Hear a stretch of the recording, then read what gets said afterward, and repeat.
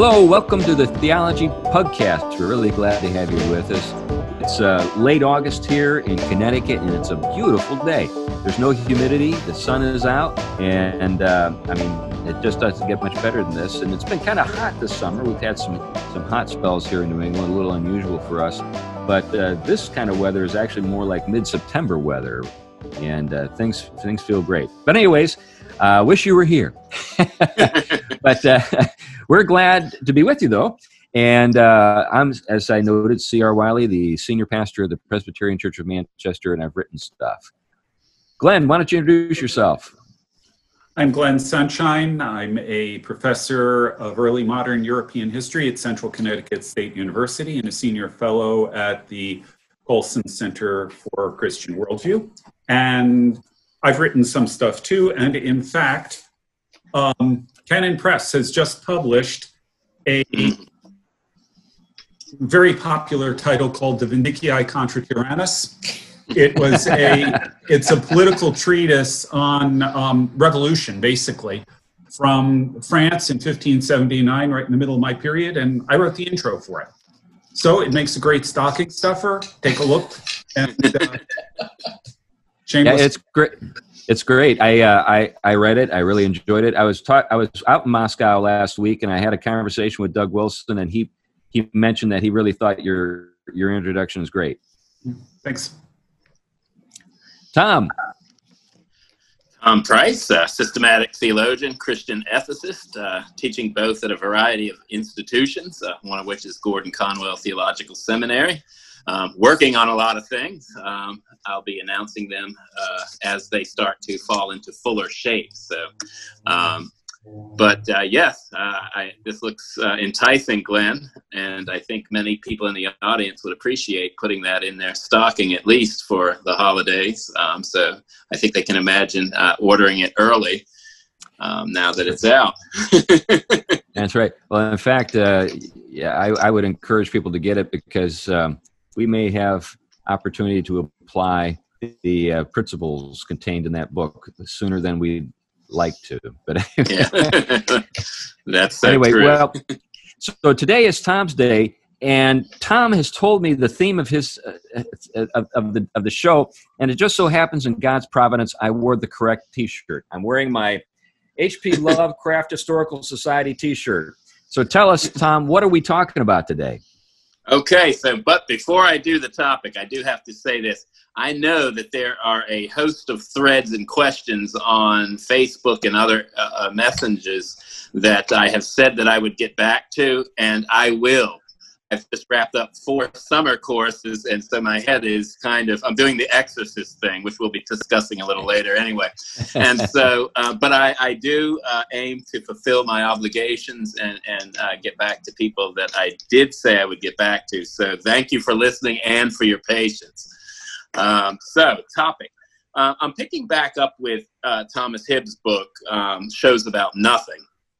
A couple weeks ago, we introduced kind of some of the topics from the first kind of part of the book, and these topics had to do with kind of nihilism in film, or just kind of the way in which shows have started to generate, especially in American culture, but also worldwide, that really are pretty much pointless and aimless, and this kind of differs substantively from maybe previous generations of films and shows and literature, but it has been on the rapid increase and may even kind of define a lot of what is kind of behind a lot of the film and literature and the arts that we experience regularly.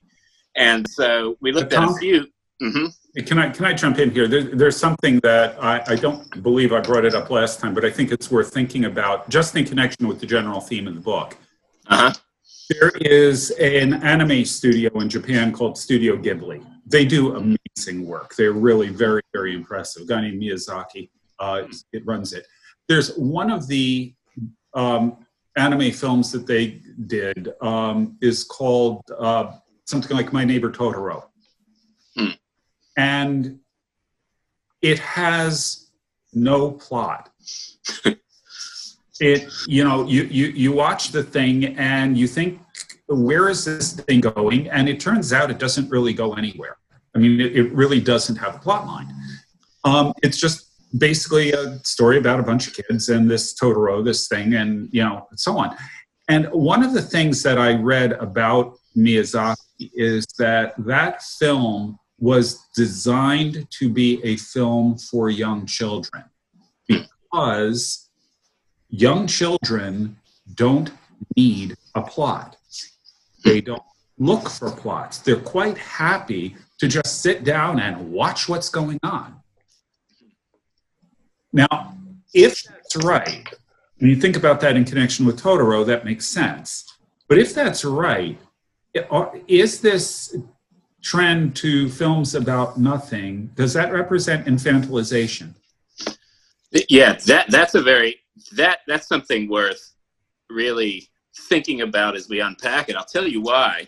Because there is this strange fascination also with the flip side of nihilism, not the flip side, but the alternative in American film anyway, which is romanticism, which is often the idealization of innocence in childhood. But I've never, ever thought about making that connection between something they may share in common, which is this aim to almost reduce to the kind what they would see as the formless innocence. Now, whether a nihilist would see it as innocence is a question, but they would at least see it as very much formless and without definition.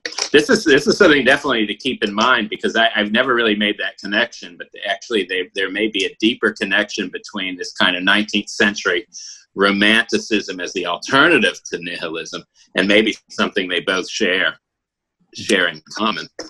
Yeah, there's something you brought out there, Tom, that interests me, and that's the formless. The idea that the innocent is formless. And there's something Eastern about that. The formless part. Yeah. And then somehow kind of syncretized with the Western notion of sort of original innocence or something along that line. Yeah. Or maybe I'm even doing it less than it deserves, or sort of addressing it more superficially than I should. Maybe there is a sense in which we kind of think that the formless is unfallen. Like when you think about the myth of the androgyny. Yeah. The idea is that you've got something whole that's been separate, taken and separated into two sexes, and each half longs for the other, but there was a kind of original state that they long to return to.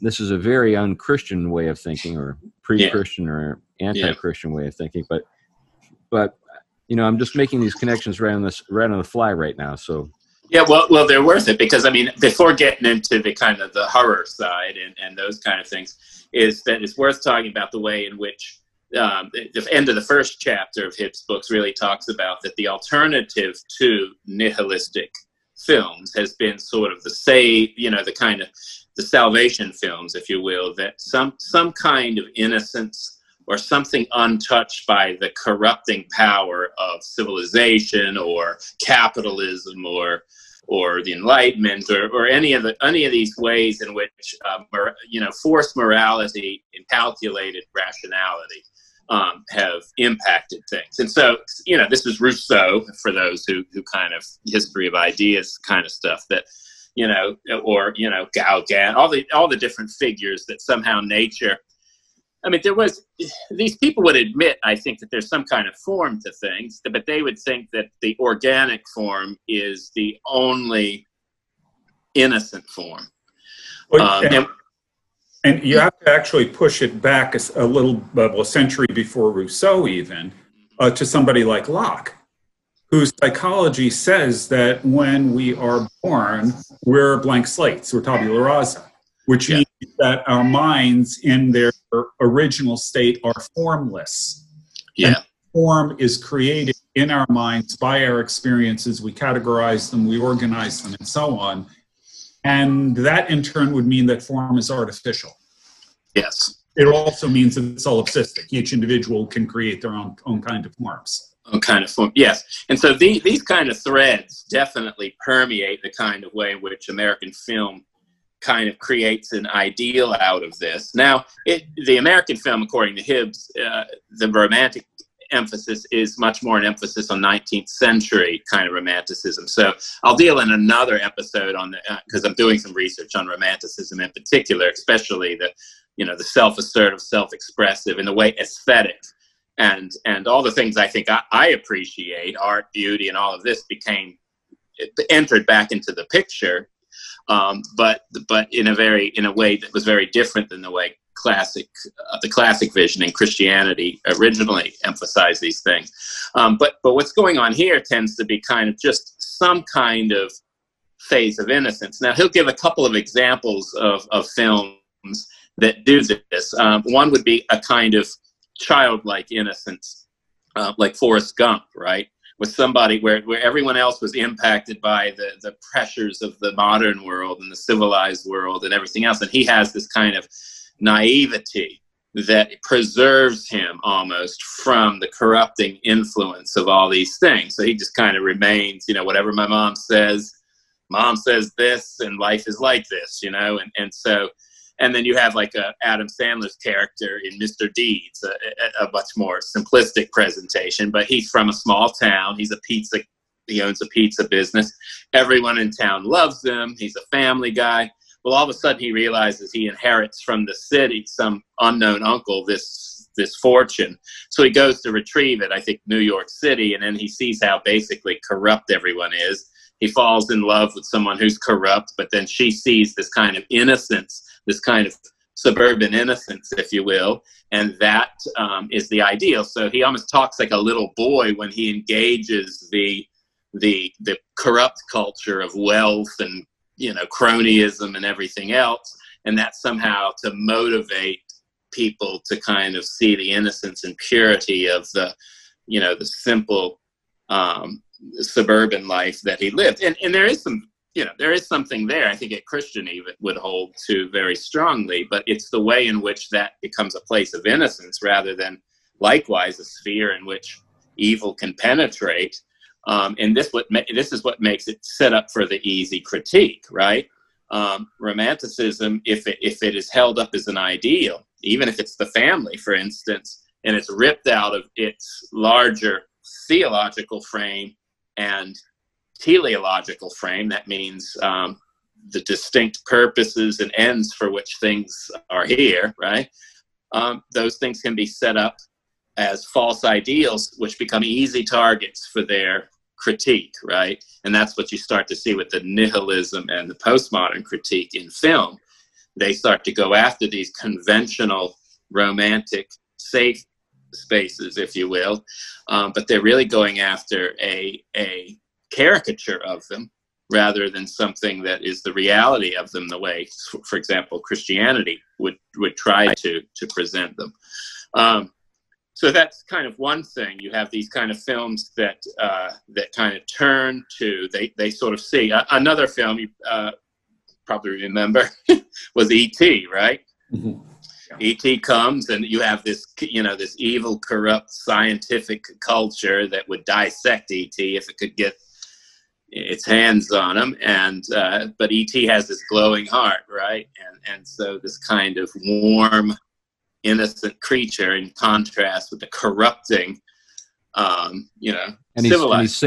He's saved by a bunch of boys on their bikes. On their bikes, right? And again, I think there is a valid romantic critique of the Enlightenment in that. That's the kind of the existential aspects of human life that was pushed to the margins in a very hard rationalism and scientism. But the flip side is what it creates is a false alternative rather than a holistic one that is able to actually balance the aspects of a ordered creation and a moral a moral order, that are for a deep connectedness of the human with all things, but also recognizes that these things are intelligible, that we do have a culture building task in them. And so what we're dealing with is, somebody asked a question, I think on one of our episodes, to kind of define voluntarism and nominalism again. I think this is, kind of a good place to do it, because what these different conflicting pictures demonstrate is what we've been talking about over and over again, that when Christianity broke from God and all things relative to God, in other words, God as the infinite source and end of all things, transcendent and in need of nothing, yet the gift character of everything. Everything created is gift and has therefore an order to it, a created order, a moral order that is intelligible and is oriented for its flourishing towards the creator. That's the classic vision. When there was a break in that, you had God no longer as the infinite source of everything, but the top figure within a chain of similar things. God is the biggest power around. And power and a void define God. God is sheer choice. Because God's choice is bigger than your choice, God has a bigger say. And so we enter the competitive realm of the world of conflicting agents. God's choice or your choice. If God chooses something and you choose something, there's going to be a conflict if they're not the same thing, right? And so this becomes the world that left the Christian picture and entered into the modern picture.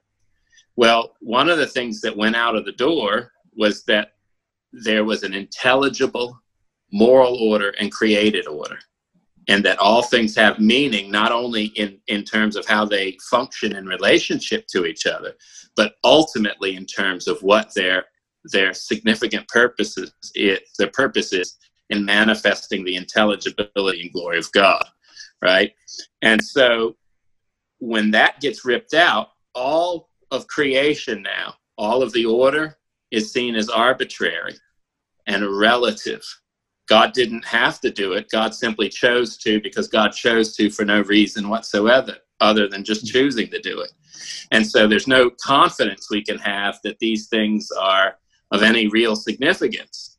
And so the Enlightenment tries to come in and create a new synthesis to make sense of all of these things that don't make sense.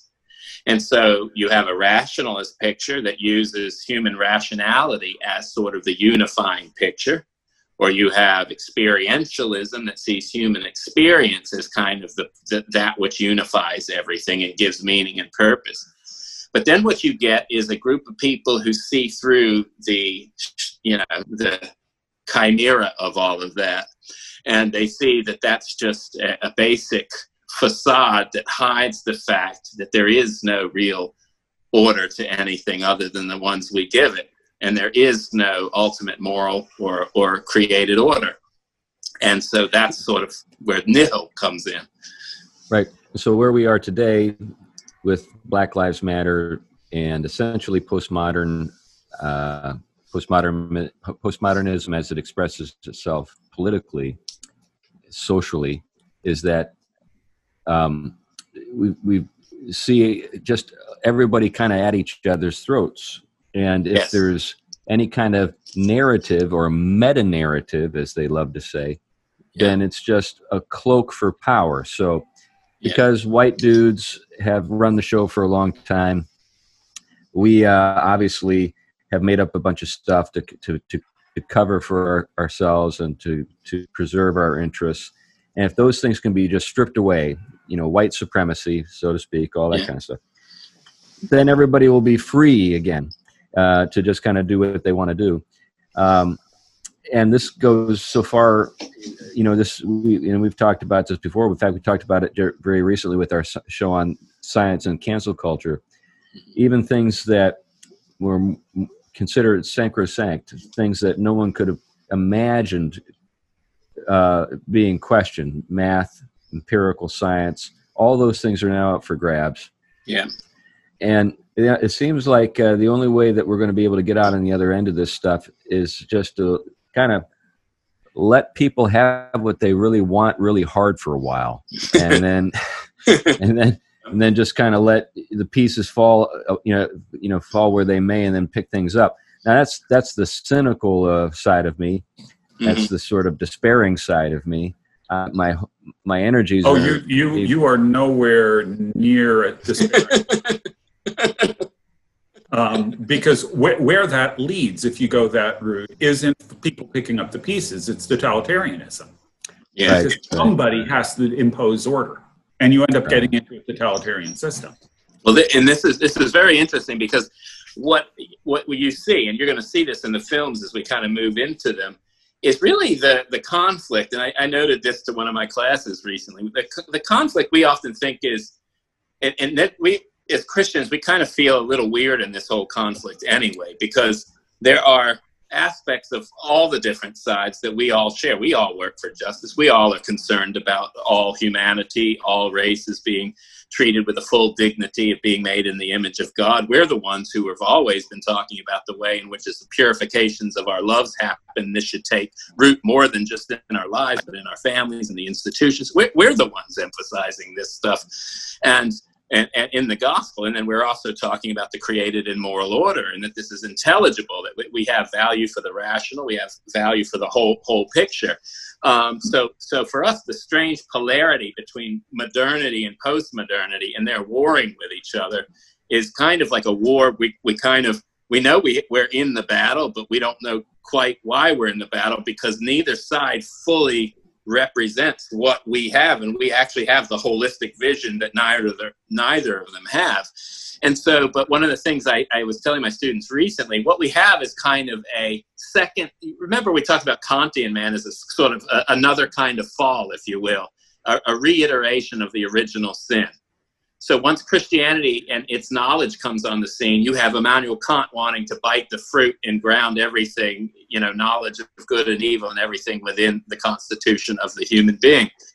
Well, in this way, you almost have another synthesis, right? Like the original Christian synthesis of things. And then you have a new nominalism and voluntarism. And so postmodernity, in a sense, is a wanting to crack open that synthesis. And now what you have is the particulars going mad, the various tribes, perspectives, groupthink, whatever it will. And so, but there is no unifying picture. And you're right, Glenn, this is where the political fills that vacuum, because it has the will, if you will, to impose an arbitrary order as an absolute. And you have so many tribes competing, and you're in a Hobbesian situation in which you need a Leviathan, that in order for anything to go forward, that becomes an alternative if there isn't a genuine other, And so, but this is one of the things, we typically are seeing almost in every issue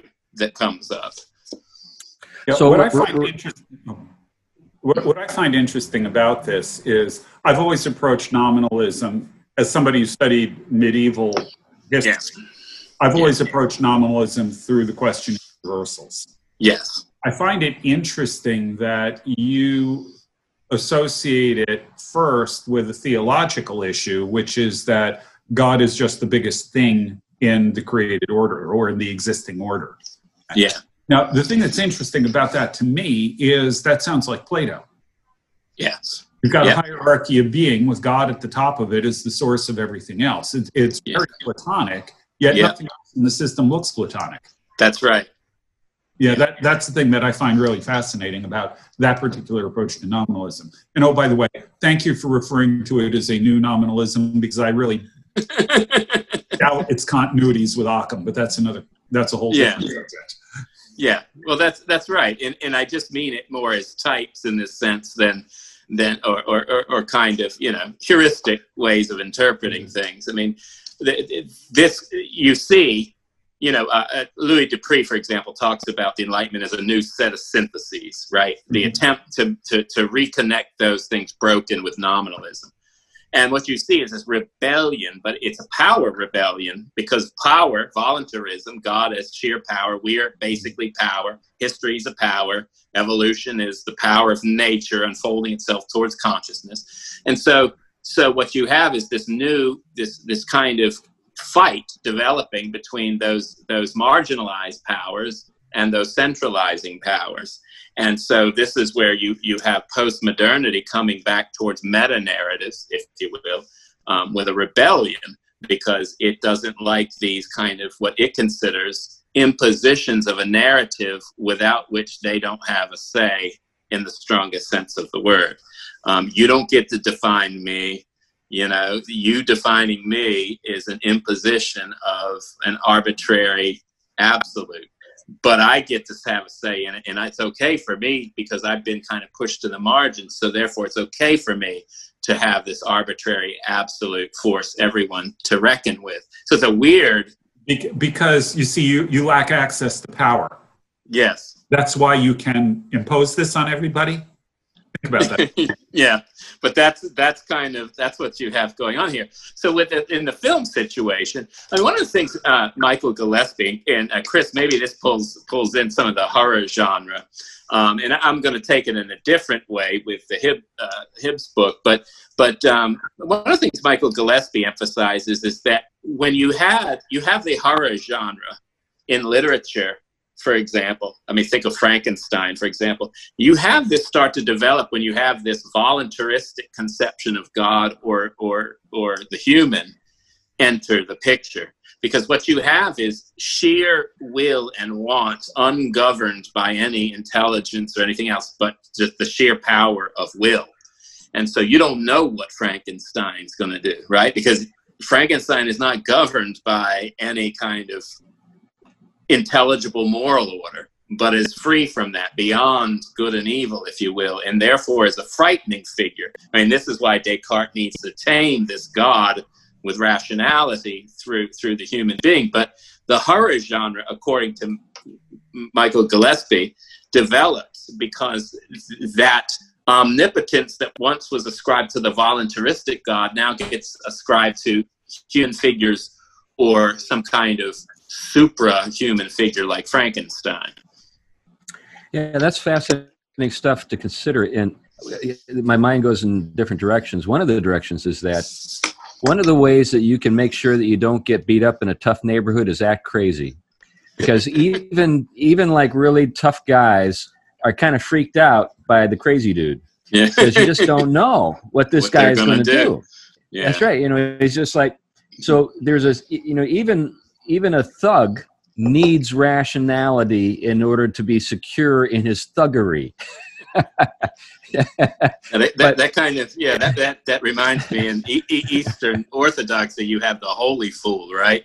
Right. Everyone's afraid of the irrational figure, but maybe there's some wisdom in that. Well, and the other thing has to do with the nature of horror, I guess. Is modern horror something that we can distinguish from, say, pre-modern horror? Like if you look at Hiram Bosch and his his paintings, we have all of this really crazy stuff going on, and frightening stuff and monstrous stuff. And, but that was kind of within a framework that was pretty, I guess, rational insofar as it was the damned that were depicted in this manner, if I'm interpreting him correctly. Yeah, I think you're right. Unless he's drawing from something pre-modern or pagan. And you're talking about the kind of the triptych that has like the Garden of Earthly Delights, and then and then the people living in this sort of pleasure end up in this hellish. Yeah, I'm not sure if that is what I'm thinking about. I just have these images in my mind of just I can't remember when he painted. Do you remember? Do you remember, Glenn, when he century. was? The 16th century. Okay, so not as far back as I had assumed, but still enough of the medieval kind of, still present. Well, there's a vocabulary in the painting. Mhm. He's drawing from a boatload of what were in that period kind of stock images. He's just kind of putting them together, concentrating them, exaggerating them. But there are a lot of things that he's doing within the Garden of Earthly Delights where he's picking up on images that would have been more or less in his own day. So, for example, there's one guy who is eating a giant strawberry, and the strawberry is bigger than he is. And the thing about strawberries is that they were used as a symbol for lust, because the strawberry tastes really, really good, but there's no aftertaste. It doesn't last. Oh, interesting. So that was used as a symbol for lust. There are all kinds of things like that incorporated into the painting, along with some stuff that makes me wonder what kind of mushrooms he had with dinner. But that's the stuff I'm getting at. Yeah, that's the stuff I'm getting at. And yes. And even the faces, Yeah, but the idea of horror, so like when we think about, say, someone that I know a little bit about, H.P. Lovecraft, he's working within a sort of cosmology that would be familiar to, Blaise Pascal or other modern thinkers, who would have rejected Lovecraft's atheism, but shared Lovecraft's sort of horror at the vast empty spaces. Yeah. What we have in modern cosmology is something that is horrific in the sense that it's so outsized and indifferent. What you had in say medieval cosmology was terrifying things, which were terrifying because they were intent on getting you. And what you have in modern horror with like a Lovecraft is the indifference of something monstrous that can just squash you like a bug and not even know. And I think that's what Gillespie is kind of onto, is that kind of the latter. But it is interesting to kind of see it now. What Hibbs kind of moves into is the way in which, in the American context, the contemporary horror film kind of mercilessly, if you will, tries to, the way he puts it, is unveil the bankruptcy of the contemporary psychology, sociology, and law as the Enlightenment has them. So there is a critique in his interpretation of the kind of American horror film.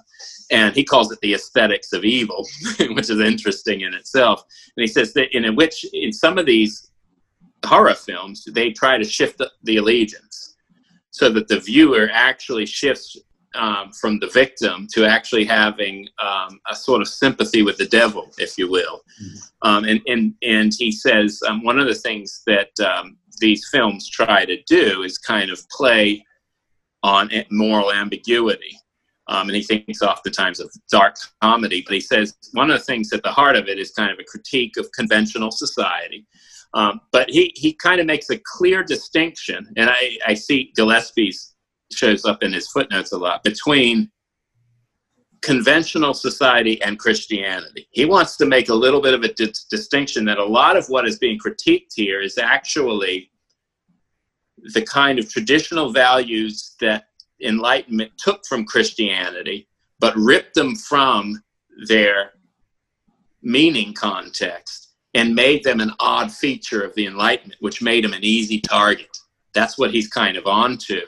And so when he moves to the next genre of a film like Mrs. Robinson, right, you're going to see the absurdity of kind of family life and the kind of cultural values, because people are starting to see through the thin veil of the way that classic Christian ethics sitting in this framework of the Enlightenment don't deliver.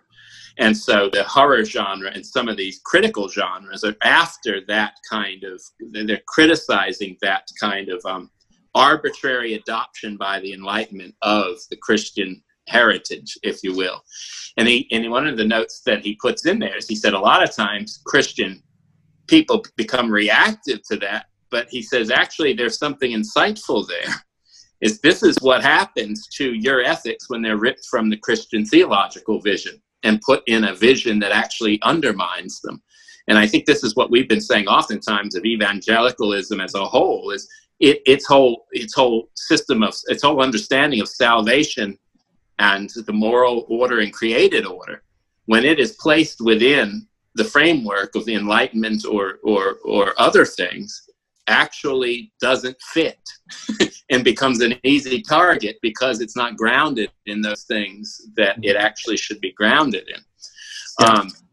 Yeah, and along with that, one of the great failures that we have in educating the next generation is that we tend to view the ethical and moral dimensions of Christianity through a nominalist lens. It's an arbitrary exercise of power rather than something that makes coherent sense because it is an outworking of the fabric of the world. Yes. And this, I think, is, the thing of doing a kind of meditation on this theme allows us to actually see the way in which the debate and the critique are aimed at things which we actually have a lot to say about without really being caught up in the critique so much. And now 3 of the films he talks about that are really representative of this kind of aesthetic of evil. And one of the other points, let me put this out there first, was that there is in these films a sort of confidence within the demonic characters, and they're sort of celebrated for their creative transcendence of the categories of good and evil. And what they mean by that is the categories of good and evil as the Enlightenment has defined them. And so, but one of them, of course, was The Exorcist, 1973. And then you had Cape Fear. I think you remember that one. Silence of the Lambs. These are certain movies in which the allegiance is kind of shifted to where the evil villain hero remains the center character. And that perspective and critique becomes what is focused on in the film. So maybe it might be good to just quickly summarize those 3 films. Exorcist, of course, is about an exorcism, about if I recall correctly, a girl who's been possessed. So I'm assuming that we're referring in this case to either her or actually the demonic presence as being sort of the hero anti-hero. Yeah, in the way in which almost, I mean, interesting. He says a bit later, he gets to he kind of, exposits the film a little bit later. But one of the things he mentions in that film is, yes, you have, on the one hand, you have a lot of themes going on, the kind of medieval supernatural worldview, the Enlightenment worldview, and then sort of this kind of, this critique of all this stuff. But yeah, you have this kind of something unexplained by the Enlightenment and something not able to be dealt with by the medieval worldview. And so what you do is you have this kind of unleashed something. And I think this is even where he gets in some of these films, even the contemporary appeal to the psychological can't contain this. Right. Well, let me just jump to the other 2 here quick so we can summarize those. Now, I'm familiar with Silence of the Lambs. It's Hannibal Lecter, correct? Yes. Sort of the serial killer cannibal type character. I mean, you can't think of a more despicable character just conceptually than that. But I get your point about him being kind of the really interesting character, and even in some weird sense, the sympathetic character. Now, and he outwits the kind of conventional. I mean, and whether it's law, whether it's psychology. Right. Yeah. Right. And so then you have Cape Fear. I don't know anything about that one, but getting back to just quickly before you summarize that one, I think of the psychological thriller. I think of someone like Alfred Hitchcock. When I think about like Psycho or something like that. So I agree. There's something unsatisfying to the sort of the psychological take on evil that we see in Hitchcock.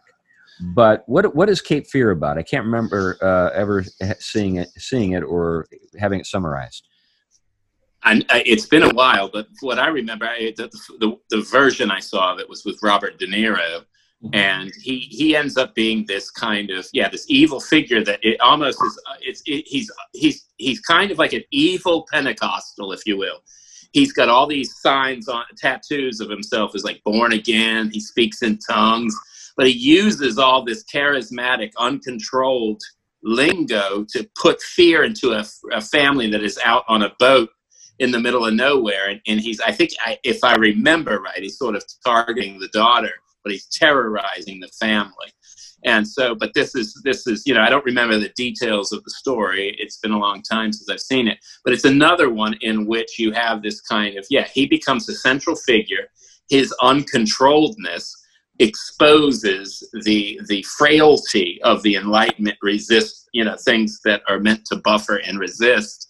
And therefore he becomes interesting and a critique of all that, because he exposes exactly how vulnerable it is. I mean, maybe you could say it's what we're seeing in kind of, post-Enlightenment cities where their radical offspring have exposed just how vulnerable those systems are because of the... You're making me think of the whole white fragility thing. Yes. Well, but to go in a bit of a different direction, Roberto Rivera, years ago, he works over Breakpoint. Years ago, he did a workshop I saw on horror, and he used actually Buffy the Vampire Slayer as an example. And one of the things that he pointed out is when you're going past the Hannibal Lecters and the Cape Fear into the things that most people would identify first and foremost as horror rather than thrillers, Nightmare on Elm Street, those kinds of things. He says it is almost always a sexual transgression that unleashes the evil. And he saw in that a sort of, if I'm remembering him correctly, he saw in that a kind of ambiguous reaction to the sexual revolution. Like, was this really a good idea, or have we actually unleashed a monster here? Right. And the other thing, though, that I would note is that in almost all of these cases, evil is almost omnipotent. Yeah. So you can't kill. You can't kill Jason. You can't kill any of the. I mean, I'm not a big aficionado of horror movies, but I know that there are situations where there is literally nothing you can do to stop the evil. Well, this is similar to Michael Gillespie's point. Is the omnipotent God becomes embodied in these figures.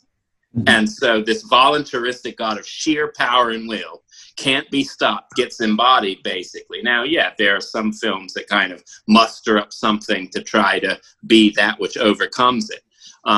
But in some sense, you're almost left powerless. Chris, you had a different point. I'm going to return to Glenn's. You wanted to mention it before it kind of got lost in the wind there? Oh, I lost it. It's okay. Not important. Okay. Well, I'm radioactive. I think it was on white fragility. Well, we'll get back to that. Yeah.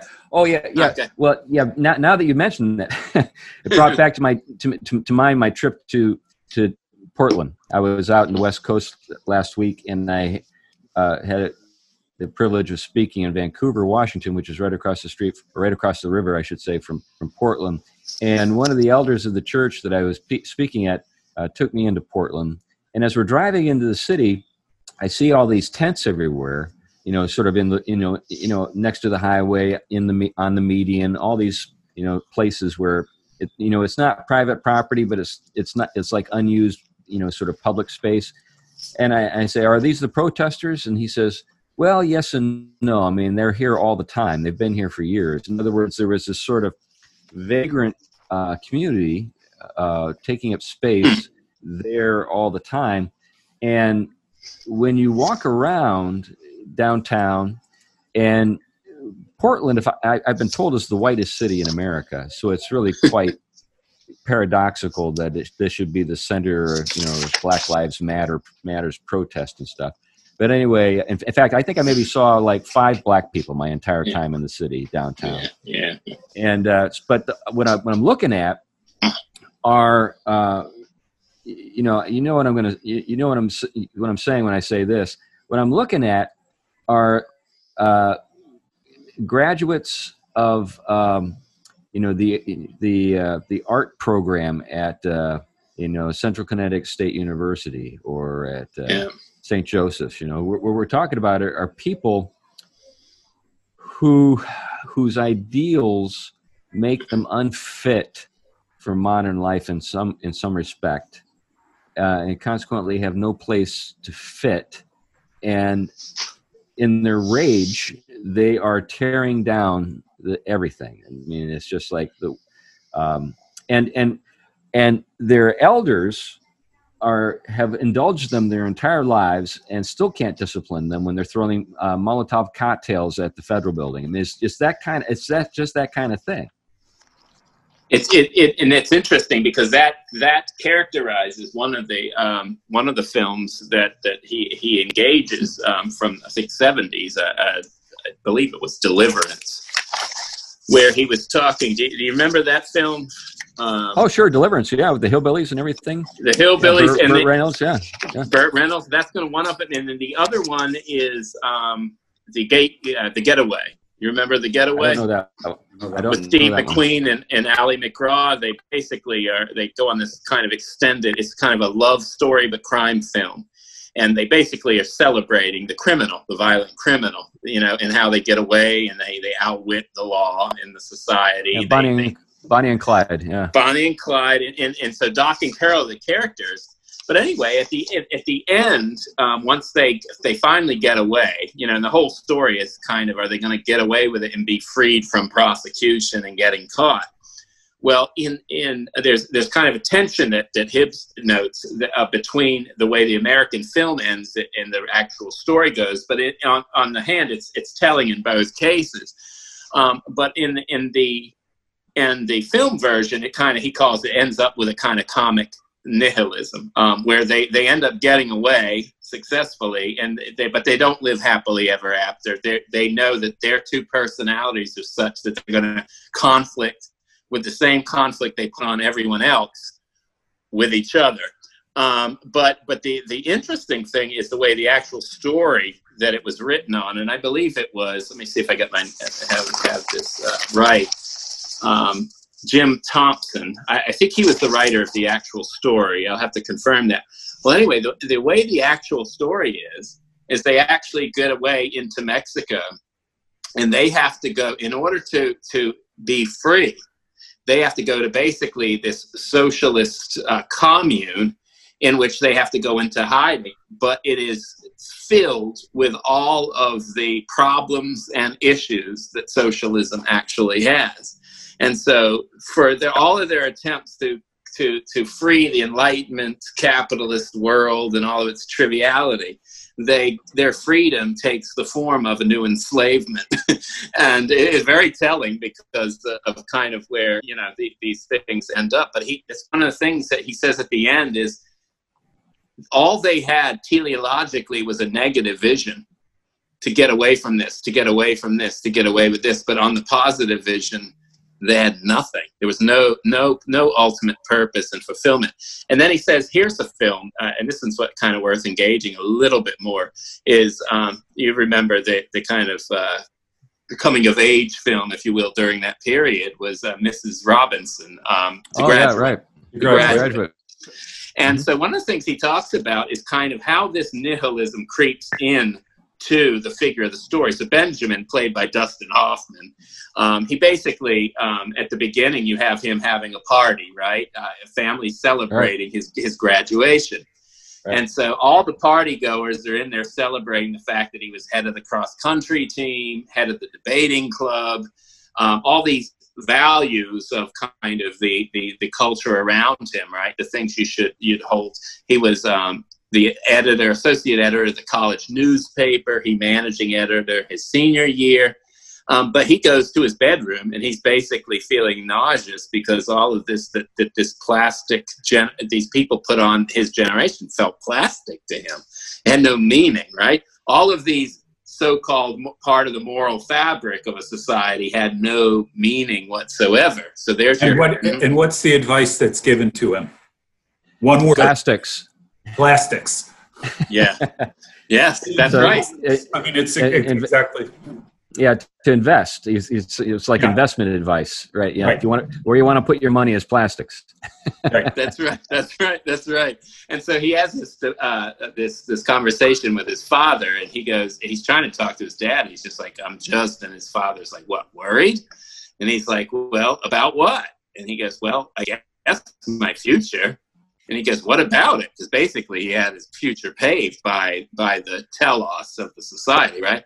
He goes, I don't know. He goes, you want to be what? And he goes, different, which meant that somehow his existential experience was, of course, wider than the kind of the thin cultural experience. But they keep pressing what is that is there, because for a lot of people, that was kind of the way life took shape and you just rolled with it. But there's some kind of void here, and this I think is where you do see the creative aspect touching and pressing into the Enlightenment vision, the way America kind of framed it. That there were things from the Judeo-Christian heritage that had all of the substance and allowed it to do what it do, but because it ripped it from its original telos and ontology and placed it within the Enlightenment one, which couldn't ground it, this figure is actually onto something. And so their criticism isn't against, maybe they would be against anything that placed norms over them, but on the whole, they're critiquing the plasticity of the arbitrariness of a nominalist conception of these conventions. And so now what they realize is that they don't satisfy. So he ends up easily being able to be manipulated by the wife of, Mrs. Robinson, right? Mrs. Robinson, right. Well, you remember that song, Mrs. Robinson? Yeah, which I think was Simon Garfunkel, is that right? Yeah. Simon Garfunkel. So remember the line about Joe DiMaggio? Mm-hmm. DiMaggio didn't understand the song, and he was going to sue. I don't know if you remember that. But I didn't remember that. Yeah, DiMaggio was a fairly, from the things I've read, he was a pretty self-centered guy. And if somebody didn't pay him what he thought he was due, he was upset about it. But there was something that he missed, obviously, which was what they were saying was the highest praise imaginable. Where had he gone, Joe DiMaggio? In other words, there was a heroism that DiMaggio embodied that you can't believe in anymore. Where have you gone, Joe DiMaggio? Where have the heroes gone, in other words? Mm-hmm. So there's when we get back to the Judeo-Christian vision or to the classical vision, the heroic is a way of pursuing the good that only certain people were capable of embodying or expressing. So, like, what this does for me is as the conversation has sort of unfolded, I've thought about all those ridiculous people in their tents in Portland. It seems to me that in an earlier time, maybe they were martyrs. Maybe in an earlier time they were nuns. Maybe in an earlier time they were soldiers. In other words, the kind of the aspirations that don't find any sort of constructive output or expression are just simply directed against the machine. And there's a kind of pitiful, it's really kind of pitiful when you think about it. They're giving themselves over to something that they don't understand, which doesn't work out in anything positive, makes things worse, but they don't really think that they have any alternative. And does the contemporary church that looks more like an entertainment center or your living room with its, sort of plastic sayings. You know, Yeah. I saw something here the other day. Mhm. Max Lucado and Phil Vischer, the guy who was behind VeggieTales, you know, they're now on the, you know, Black Lives Matters bandwagon. You know, they're all about social justice now. Now, what makes that just so remarkably absurd to me is that I always thought of them as absurd to begin with. Yeah. In other words, there were things about them that just struck me as shallow, you know, and as not doing justice to the Christian faith. Now, Bob the Tomato, I think Bob the Tomato is just wonderful, but but there was also a sense in which there was something horribly degrading about Bob the Tomato. You know, I'm probably going to get a bunch of hate mail saying Bob the Tomato was great. I'll probably get a bunch of tomatoes thrown at me. Well, someday I'll tell you what Eric Metaxas had to say about Bob the Tomato, but that's yeah. But actually, going back to The Graduate for a moment, there's another thing that he takes on as well, that the film takes on as well. You know, so he has the affair with Mrs. Robinson. It destroys the family. The daughter that he was really in love with is going to marry somebody else. Yes, this is where it goes. Yeah. Wedding, and they run off together. Yes. And they get on the bus, and they're driving away on the bus. They're riding on the bus, and they look at each other, and you get the distinct impression they are thinking, what now? Yes, this is exactly what he hits on. Even the romantic, you know, the alternative to nihilism, the romanticism, even that gets skewered in the movie. Yes, he ends. It's exactly how he ends. Even the chapter, his discussion of it. He said, "There's this vacant look they have after they achieve all of this. You know, ripping her from the convention of getting married to someone she doesn't love, following through all of this, and that's when he sums it up. You know, of course, they say it's actually in a way." There's a brilliant aspect going on here. It's a critique also of the romanticism that was the alternative, because Elaine becomes sort of what he thinks he's looking for, right? That's the daughter. And of course she gets upset because of what he does with the mother. And so she goes off and kind of goes back to the conventional, and she's getting married, as you say. But in that final scene, basically, he comes in, grabs her away, they run off, and they get on a bus with a bunch of elderly people, of all things, which is interesting. But in that, they get on the bus, and they have a little bit of an elation, but then they look like they're lost. And they realize, oh my gosh. And so this is where Hibbs actually says this is exactly where they have a negative sense. The negative is all they have. But once they move to the positive, there's no hope, there's no purpose, there's no telos to govern the next step. And that look that they have kind of embodies that. Yeah. Right. Yeah, to put this in a different frame, and I've been obviously thinking a lot about Lord of the Rings lately because of my Bombadil book, and I'm working my way through the book, you know, maybe for the 10th time.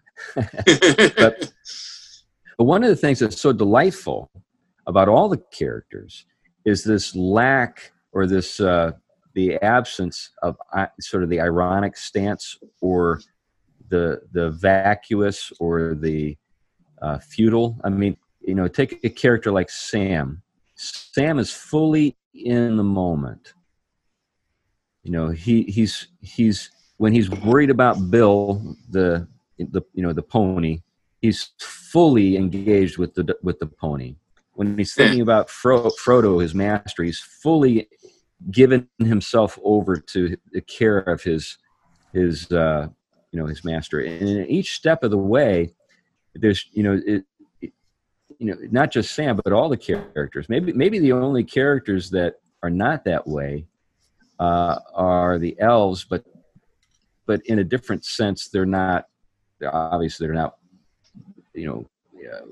reprehensible. They're praiseworthy, but their stance is due to their immortality and the fact that all the things that they have given themselves fully to have faded away. And then maybe Saruman or Sauron. Maybe it's only the evil characters that have that kind of distance. Yeah.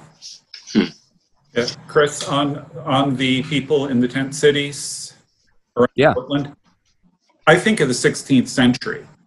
And where they would have ended up is in Münster, where there was an explosion of idealistic radicals that resulted in total chaos in the city, or in the Bauernkrieg, the Great Peasants' War, where they were, that's where they would have ended up in the past. They'd have ended up in some sort of, utopian rebellion that would get crushed. Yeah. Now, which brings to mind the thing that nothing new under the sun. It's just a different sort of way it's expressed. Anyway, that's a whole other topic. Well, we should probably start wrapping up. I think we're getting to that point. Is there anything that we should leave our listeners with? Maybe we can leave the last word to Tom. I don't have anything else to add, but Glenn, do you have anything you wanted to say? Well, let me just let you know Eric Metaxas's take on Bob the Tomato. Eric was a writer for VeggieTales, and he came to speak at First Church, where I attend church, 1 year before he became famous. And we noted that he was the only person I knew that had written for both Chuck Colson and Larry the Cucumber. And so he came in to speak, and he was talking about his time at VeggieTales, and he said, you all think of Bob the Tomato as this jovial Christian guy, but I got to tell you, Bob is a bitter chain-smoking atheist. We need to pray for Bob. So off camera, Bob is a bitter man. A bitter tomato. I really don't think I have anything more to add than that. I'm going to draw Bob now with a cigarette, and I'll credit Eric Metaxas. A Marlboro man. I don't know. I think he's Benson Hedges. He's something. I don't know. I'll have to reflect on it a little bit. That's good. Anything you want to say, Tom? No, this is always a fun topic, and I think the neat thing about film and even a book like this is it allows worldview and a lot of the issues we're talking about to come to a place of reflection where sometimes we can see this stuff in action in ways that it's harder to see sometimes with just floating the ideas out there. And so I'll revisit some of the other topics in other weeks because I think it's a good outlet for tying the threads we've been talking about week after week into something we can watch, see, digest, and kind of analyze. Sounds great. Well, anyway, just a couple of things quick. We've got some shows in the works that we're excited about and we'll let you know about. But something else we're excited about is the Fight, Laugh, Feast Network Conference coming up in October 1st through the 3rd in Nashville. And we would really love to see you there. We're going to have a booth. We're going to have some of our Pugcast glasses and shirts. And by the way, those are going out soon, I know. So folks who've pledged and have supported us, you will soon be rewarded, and we want you to enjoy those when you get them. But getting back to the conference, it would be awfully nice to see you there. And if you would like to learn more about that, just look up the information on the Fight, Laugh, Feast Network website. Anyway, glad to have you with us again for the podcast. Bye-bye. Bye now.